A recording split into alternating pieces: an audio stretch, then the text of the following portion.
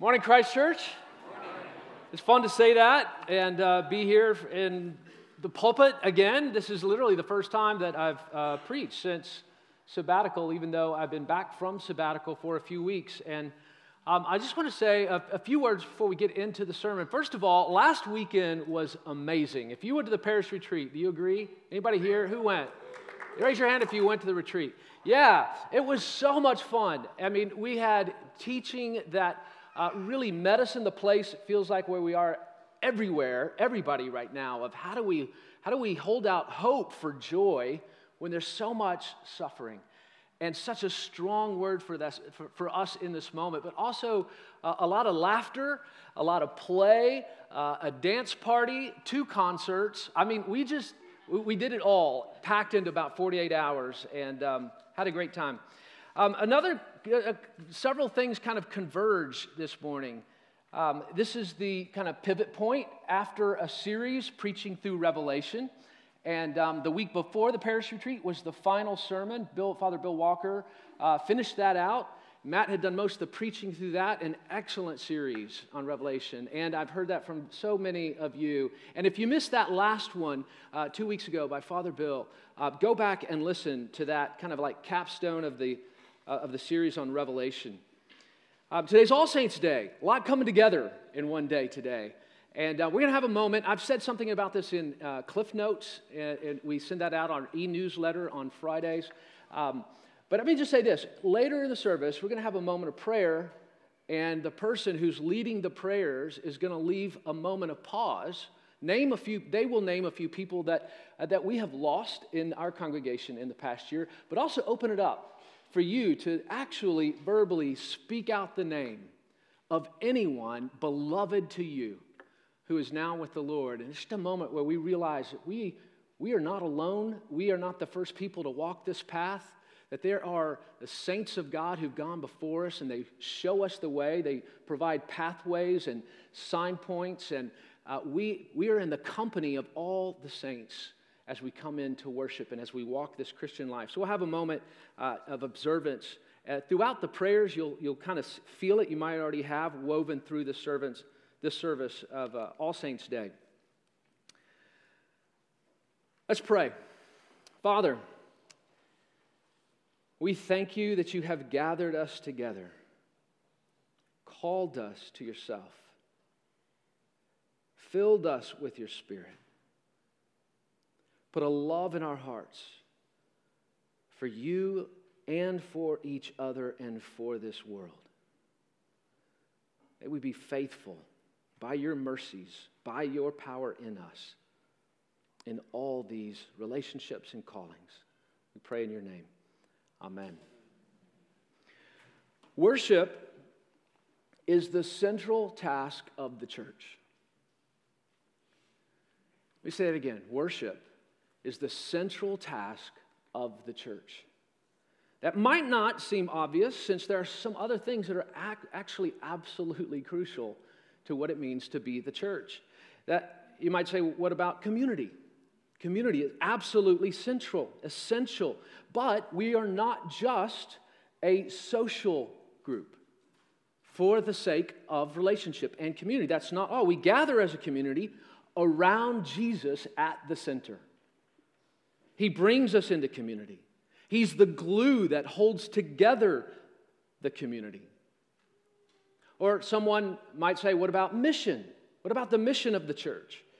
What about our call to tell others about the good news of God's love? What about the call to love our neighbors? What about the call to seek justice and do merciful acts and love this world? This too is absolutely critical. It's non-negotiable part of following Jesus. But our reason for being as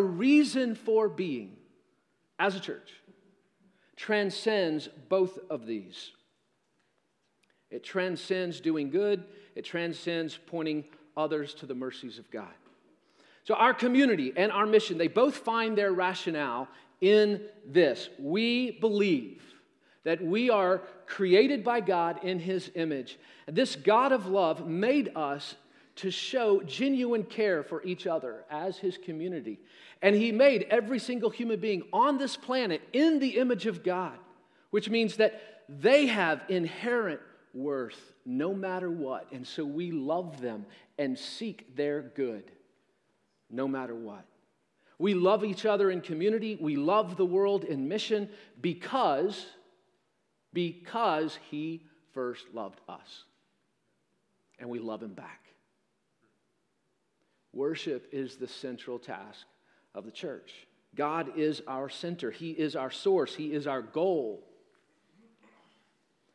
Some of you might have found us through our website. Some of you were invited by a friend. The different ways people make their ways into Christ Church. But if you came into the website, or if you're a Christ Churcher, you've gone to the website, you have seen this. Let's put this on screen. You've seen this right up at the top.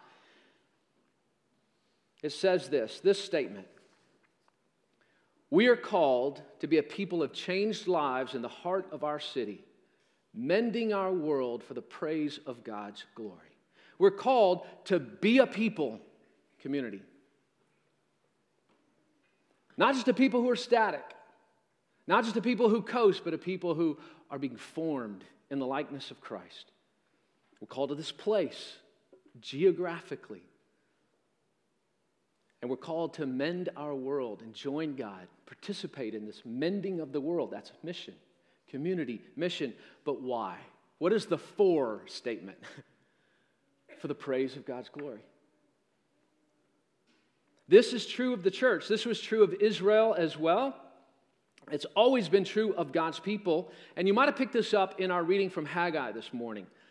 So in this reading from Haggai, and I'm going to come back to it, and if you want, you can go ahead and turn in your Bibles to it, or if you have the text, you can pull it out somewhere. But I'm going to not refer specifically to it quite yet. Let me give you some of the backstory. Haggai is written as Israel is returning from exile. They're back. They have been in exile in Babylonia. God has brought them back, and they have longed for that. And there's a lot of texts that we have, like Lamentations, lamenting that exile and being stripped of their place of worship and the temple and the good life in the good land, the promised land that God had given them. And they lament that, but now they're brought back. And the prophet Haggai has a message. Now, they came back in waves. It was not like everybody came back in once. And they came back by the thousands, tens of thousands. And so there was one group that came back, and they began to rebuild the temple. This is part of what they were charged to do as they went back. It was in ruins. They went back to their place, this precious, beloved place, of this meeting place with God was in rubbles. And they came back to that and began to rebuild. And they laid the foundation. But life was so hard. The crops were failing. The Persians were still surrounding them and were an oppressive force. Life was difficult, and they just got discouraged. It was too hard to keep on going and doing the work of rebuilding from the ruins. So then another wave of people come back from Babylonia, and they're in Jerusalem. And the charge here again is to pick up the work of rebuilding the temple. The temple was the heart and the soul of worship for Israel. The temple was the dwelling place of God. It's literally called his house at times. The tabernacle or the temple referred to as the house of God. And in our text in Haggai, that's how it's referred to, the house of God. It was where they went to meet with God, where he lived, where they went to worship him. But God so desires to be among his people, that he comes down to fill the temple with his glory, with his presence, where his people can come and meet with him there.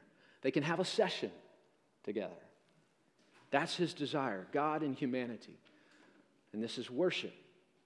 So the second group returns. They come back to Jerusalem, and God sends the prophet Haggai to tell them, give them a message, to encourage them, to inspire them, to pick up the work that was abandoned, where there was nothing but a foundation laid, and finish this work out for the sake of their worship of the holy God, the rebuilding of the temple. So as we look at this text, there's two main themes that we're going to look at. Two main themes. First, sometimes, this is not the first one, sometimes meeting with God requires us to do some work rebuilding from the ruins. Sometimes Meeting with God requires us to do some work, rebuilding from the ruins. And here's the second thing. When we do the rebuilding work, we are promised that He will come in glory and peace. When we do that work, we're promised He will come in glory and shalom. All right, let's take up the first one. Rebuilding among the ruins. Sometimes meeting with God requires us to do some work, rebuilding among the ruins. Verse 4 from our reading today. But now be strong, Zerubbabel, declares the Lord. Be strong, Joshua, son of Jozadak, the high priest. Be strong, all you people of the land, declares the Lord. Now, these three categories, Zerubbabel, Joshua, and all the people. Zerubbabel, Joshua, and all the people. Those three are repeated 3 times in our text today. And they represent, it's very intentional, they represent everybody. Because the first one, Zerubbabel, represents the rulers, the governor of Israel. The second represents the priestly people of Israel. And lastly, the remnant, the returning people, all the people of Israel. So it's a way of saying, at every level, I want you to hear this. If you're in a governing role, if you're in a priestly role, if you are among the people, this is for everyone. Be strong, all you people of the land, declares the Lord, and work. When I read that, I felt like, it just felt like the sentence wasn't finished. Like, there was something just powerful about the abrupt ending, and work. And sometimes that's just what it is. It's put the hand to the plow. Do the work. Pick up the tools of the trade and get to it. Do the courageous work. Do the hard work of starting over, of rebuilding. He says, be strong and do the work. Now, this be strong gets translated several ways. It's be courageous. It's prevail in. It is be strong, take courage, be resolute, and do the work. All you leaders, priests, and people. So the 2 kinds of ruins, I think, that are especially, I was thinking about this, 2 kinds of ruins that are especially devastating and therefore require this kind of resolute strength to rebuild. One, what came to mind are things that are especially precious to us. When something that we love, in which we've invested great affection, is in ruins, it's so devastating, it can be demoralizing, and it can be hard to do the work of rebuilding because of how beloved it was, and therefore what a great grief we have.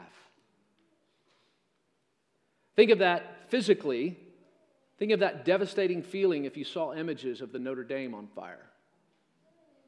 I mean, the whole world, Christian and not, our hearts just sank. Something so precious, so beautiful, so beloved. Another kind of difficulty is when things are so massive in scale that it's just overwhelming. And it gets torn down and it's in ruins. And you think, how do we ever begin? Can we ever actually accomplish this? And before we even start, we're discouraged. And I think of the work that had to be done after Hurricane Katrina in New Orleans. That feeling was a temptation to not keep going, keep working. And that city, over many, many years, and in some ways still, recovered. So the temple was both. It was dear to the hearts of the people, and it was an overwhelmingly complex project. And so they need this encouragement to be strong, be resolute, take courage. It's not hard to look around today, I think, and feel like some things we care about deeply are in ruins. Or we fear, maybe, that ruin is on the horizon, whether we're looking at the biggest global level, national level, governing institutions, democratic process. There are these cries of what is happening. Is this falling apart? Is it crumbling? Trust in the truth-telling commitments of our information and media outlets. Ecological ruin. Destruction of habitats, species, pollution of air, oceans. The global migration of peoples is at an all-time high everywhere in the world in recent years. People seeking asylum and refugee activity. And why is that? Because of the ruin that they're fleeing where they're from. But this sense of ruin also strikes closer to home. We might feel it, yes, in the big level, but it also could be right within our own lives, circles, hearts, homes. Our health might be falling apart. Our relationships might be unraveling. Financial worries or family challenges can just undo us. This challenge can come to us as something as simple as failing a class at school or job loss or a breakup. All of these things at different levels, different scales, at different levels of proximity to our heart and affections, all of these things are things that can feel like they're in ruins. And there's a call to rebuild. So how do we rebuild among the ruins? What does it mean for us today to be strong, to take courage and work, as God says to the prophet Haggai?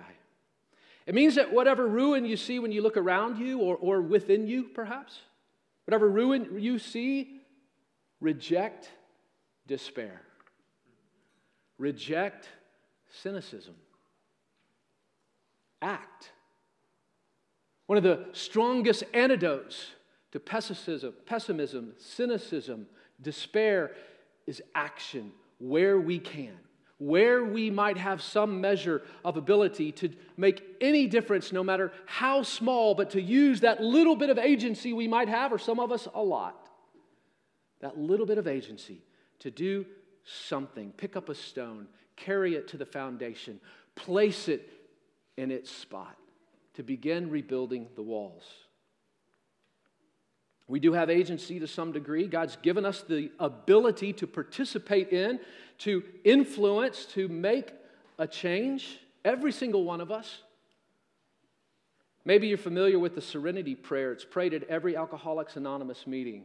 It goes like this: God, grant me the serenity to accept the things I cannot change, the courage, be strong, be resolute, take courage, the courage to change the things that I can, to not roll over in despondency, despair, cynicism, pessimism. The courage to change the things that I can and the wisdom to know the difference. How do we rebuild among the ruins? Take courage to change the things that you can, no matter how small your actions might seem. There's another way that we can and we must do the work even as we stand among the rubble. Just as the Israelites were creating space to meet with God, so do we create space to meet with God, to have this session with God. What do I mean? What do I mean by create space? Do I mean rebuild the temple in Jerusalem? No. I mean that the temple, the house of God, is wherever God dwells.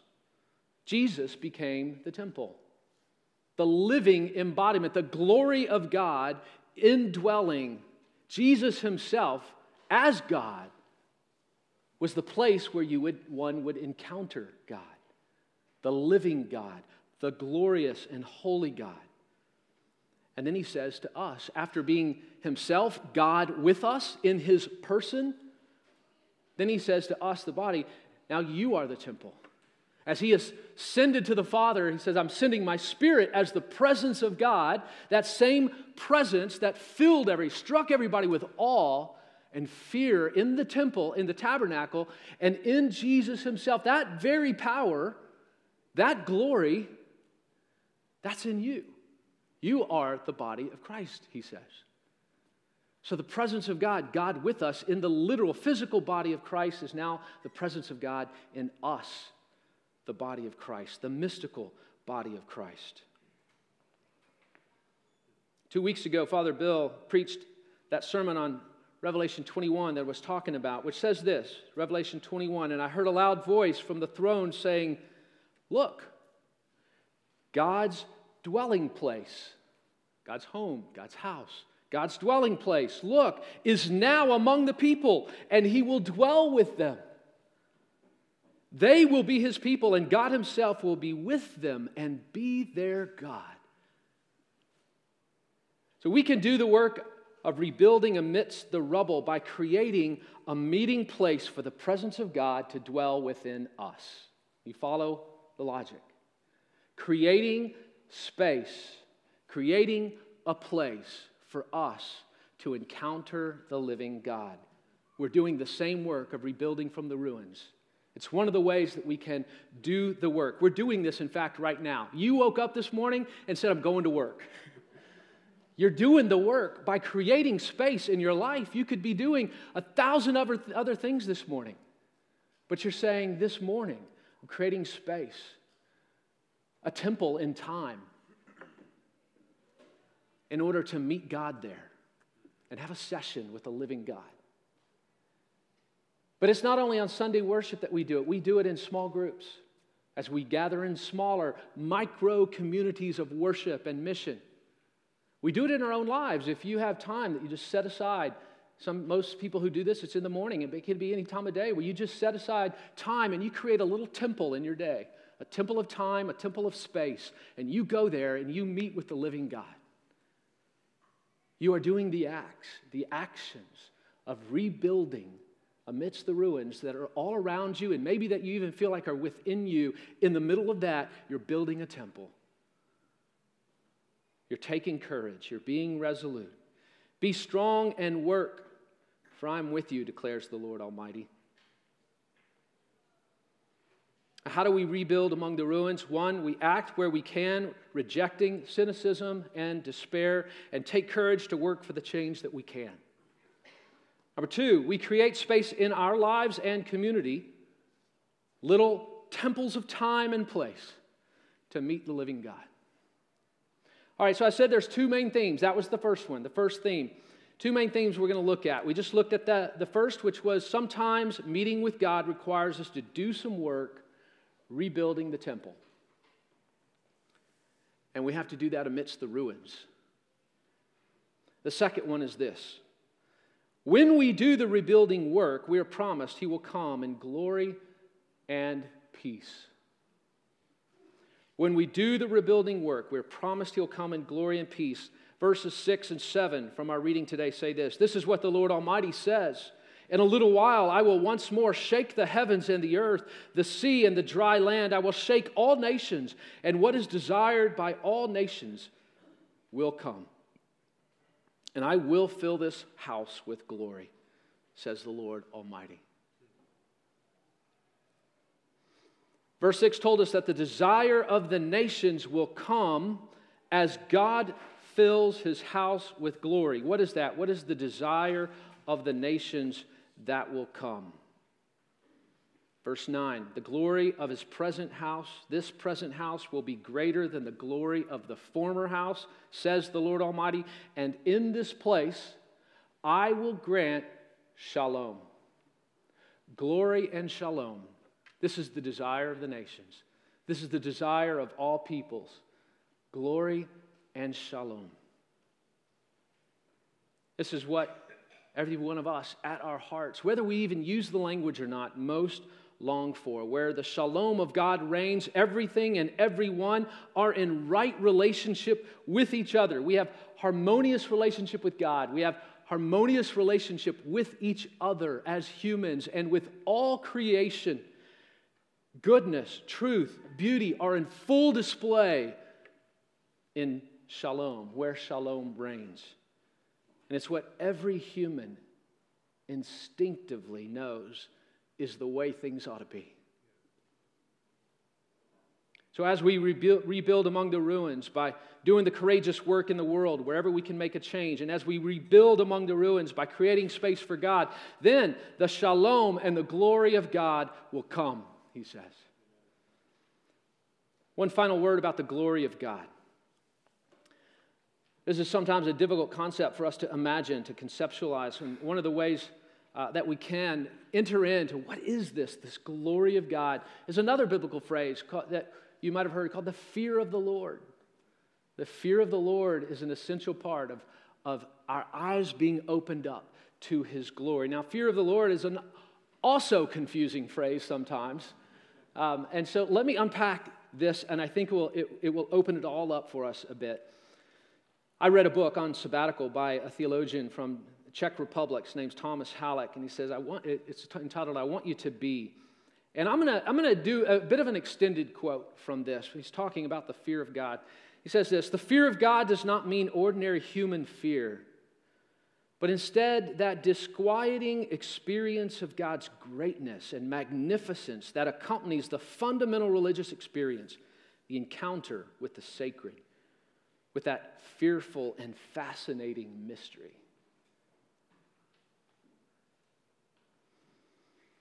He continues, "God is, let us remind ourselves again and again, the depth of reality, which is for us that radically other, absolute mystery, transcending not only everything we have ever known heretofore, but everything we could ever imagine. Those who have never experienced vertigo," now stay with me here, listen to what he's saying here. This is a dense passage. He's stretching for language. He's like trying to grab the kind of language that he can wrap around this concept of the glory of God and the fear of the Lord. It's just so transcendent. It's so mysterious. It's beyond what we can imagine. Earlier, I didn't put this in here, but he says that our attempts to understand who God is, He is so beyond what we can even imagine that it's like a caterpillar trying to comprehend the British Museum. So he's just reaching for how do we put this into words. He says those who have never experienced vertigo, when contemplating that depth, vertigo is like dizziness. If you don't get a little dizzy when you try to contemplate God, they should probably avoid using the word God because they are in danger of using it to mean simply the gods that we manufacture in our minds and treat as we like. Isn't that powerful? The sense of being dizzy, vertigo, struggling to even conceptualize the vastness and greatness of God, the glory of God. This is part of what the fear of God is. All right, one more big stretch and push. We can do this. Here we go. I believe, he says, that without experiencing that vertigo, that sacred awe that also reveals to us our finiteness and imperfection, any talk of God, including the love of God, is barren.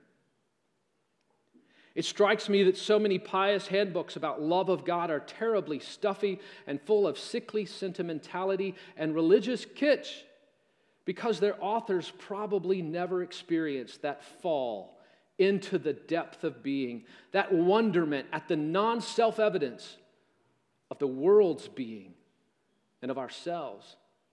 That deafening crash as all our previous certainties and mental constructions collapsed when the words and images that formed the glass in the window of our soul shattered, letting air and light flood in so powerfully that we closed our eyes and gasped for breath.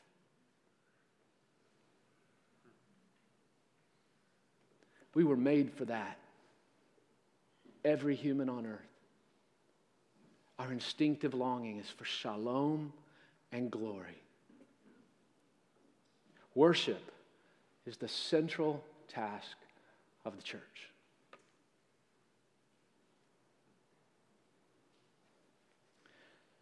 I want to conclude with a statement by former Archbishop of Canterbury, William Temple. He's from the early 20th century. I want to read this, and then I'm going to close by praying through it. He says this: what is worship? Worship is the quickening of the conscience by the holiness of God, the feeding of the mind by the truth of God, the purging of the imagination by the beauty of God, the opening of the heart to the love of God, the devotion of the will to the purpose of God. Let's pray. Almighty Father, we bring ourselves to you in total trust, and we ask that you would enlighten us, quicken our conscience by your holiness, shine a light within us and upon us in the places that we need to bring to you for reform, for confession and reform. And may this be our entrance into your presence and to worship. And would you nourish us, nourish our minds with the truth of who you are, not the idols we manufacture and might call God that are puny, but fill our minds with that sense of sacred awe, the fear of the Lord, that we might close our eyes and gasp for breath as we begin to contemplate who you are. Fill our minds with the truth of who you are. Purge our imaginations with your beauty. Help us to see the world and ourselves through your eyes. Help us to notice the beauty of everything that you've made, the beauty in each other and our own lives and in all creation and in the works of our hands. Open our hearts, Lord, to your love.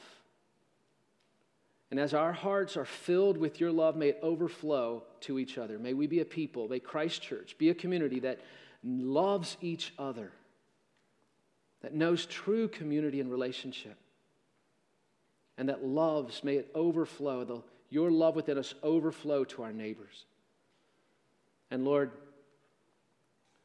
we ask that our will might be devoted to your purposes, and where, Lord, where we have strong wills that are more self-directed, would you show us and would you redirect us into your purposes,